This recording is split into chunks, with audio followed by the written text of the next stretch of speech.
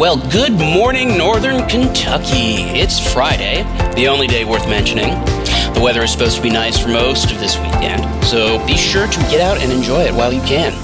I'm Nathan Granger, Link NKY's Kenton County reporter, and these are your news headlines for Friday, May 5th, 2023. The Devu Good Foundation, a local philanthropic group, along with architecture firm Hub and Weber, hosted an event Wednesday evening to promote what they would like to see for the 4th Street Replacement Bridge project. The event was well attended, with guests from the foundation, several public officials, and members from the community. Although neither group is officially connected with the bridge project, and the designs on display are not endorsed by the Kentucky Transportation Cabinet, the state agency responsible for administering the project, a public information officer from the cabinet said they would treat the event and the designs displayed therein as a form of public comment. The cabinet has officially designated the 4th Street Bridge, which connects Newport and Covington, as functionally obsolete, and the high traffic on the bridge often makes it difficult for cyclists and pedestrians to cross safely. Pedestrian and cyclist safety was on the minds of many at the event. Expanded pedestrian areas, more room for cycling, and even a lane for an electric streetcar were all features of the proposed designs. The bridge would contain 2 lanes for cars. If you would like to leave a comment or give a suggestion on the 4th Street Bridge replacement project, you can fill out the Cabinet's online contact form at www.ky8bridge.org/contact. A man who skipped out on his sentencing hearing after pleading guilty to manslaughter is back in police custody, according to Rob Sanders, Kenton County Commonwealth's attorney. Sanders tweeted on Thursday that Shane Walters, a Taylor Mill native, was found thanks to the U.S. Marshals Fugitive Task Force and the Kenton County Sheriff's Department. Walters will now face additional charges, Sanders said. Those charges haven't been filed yet. Walters pleaded guilty in February to 1 count of second-degree manslaughter. He was arrested and charged 2 years prior in February 2021.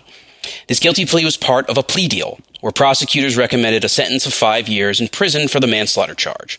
In 2021, 33-year-old Megan McCrae was discovered dead inside Walters' Knollwood Drive home on February 10th. Walters claimed he'd been teaching McCrae to disassemble and reassemble a handgun when it fired unexpectedly. He told investigators he'd been pulling the trigger to release the slide and didn't know the gun was loaded. McCrae was shot in the chest and died from her injuries. According to the Kenton County court docket, Walters is scheduled to reappear in court on May 15th. Kentucky is one of 12 states with no restrictions on smoking indoors, according to the Centers of Disease Control and Prevention. This leaves the decision for smoke-free ordinances up to individual cities and counties within the state.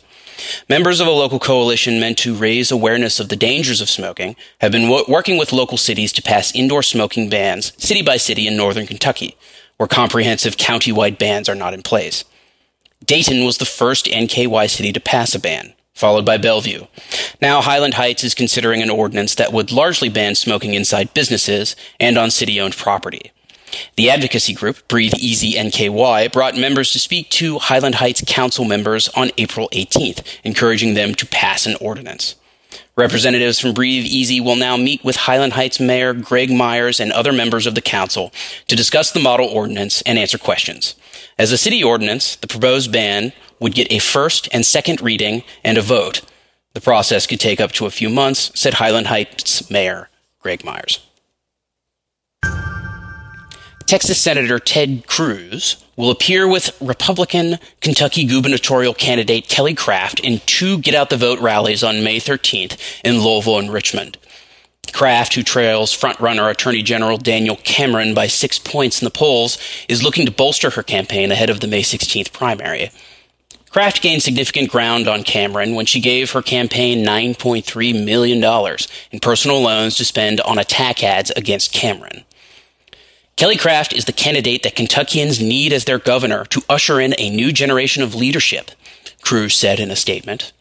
I've seen firsthand how hard Kelly has worked to stand up to the Chinese Communist Party and negotiate the largest trade deal in American history.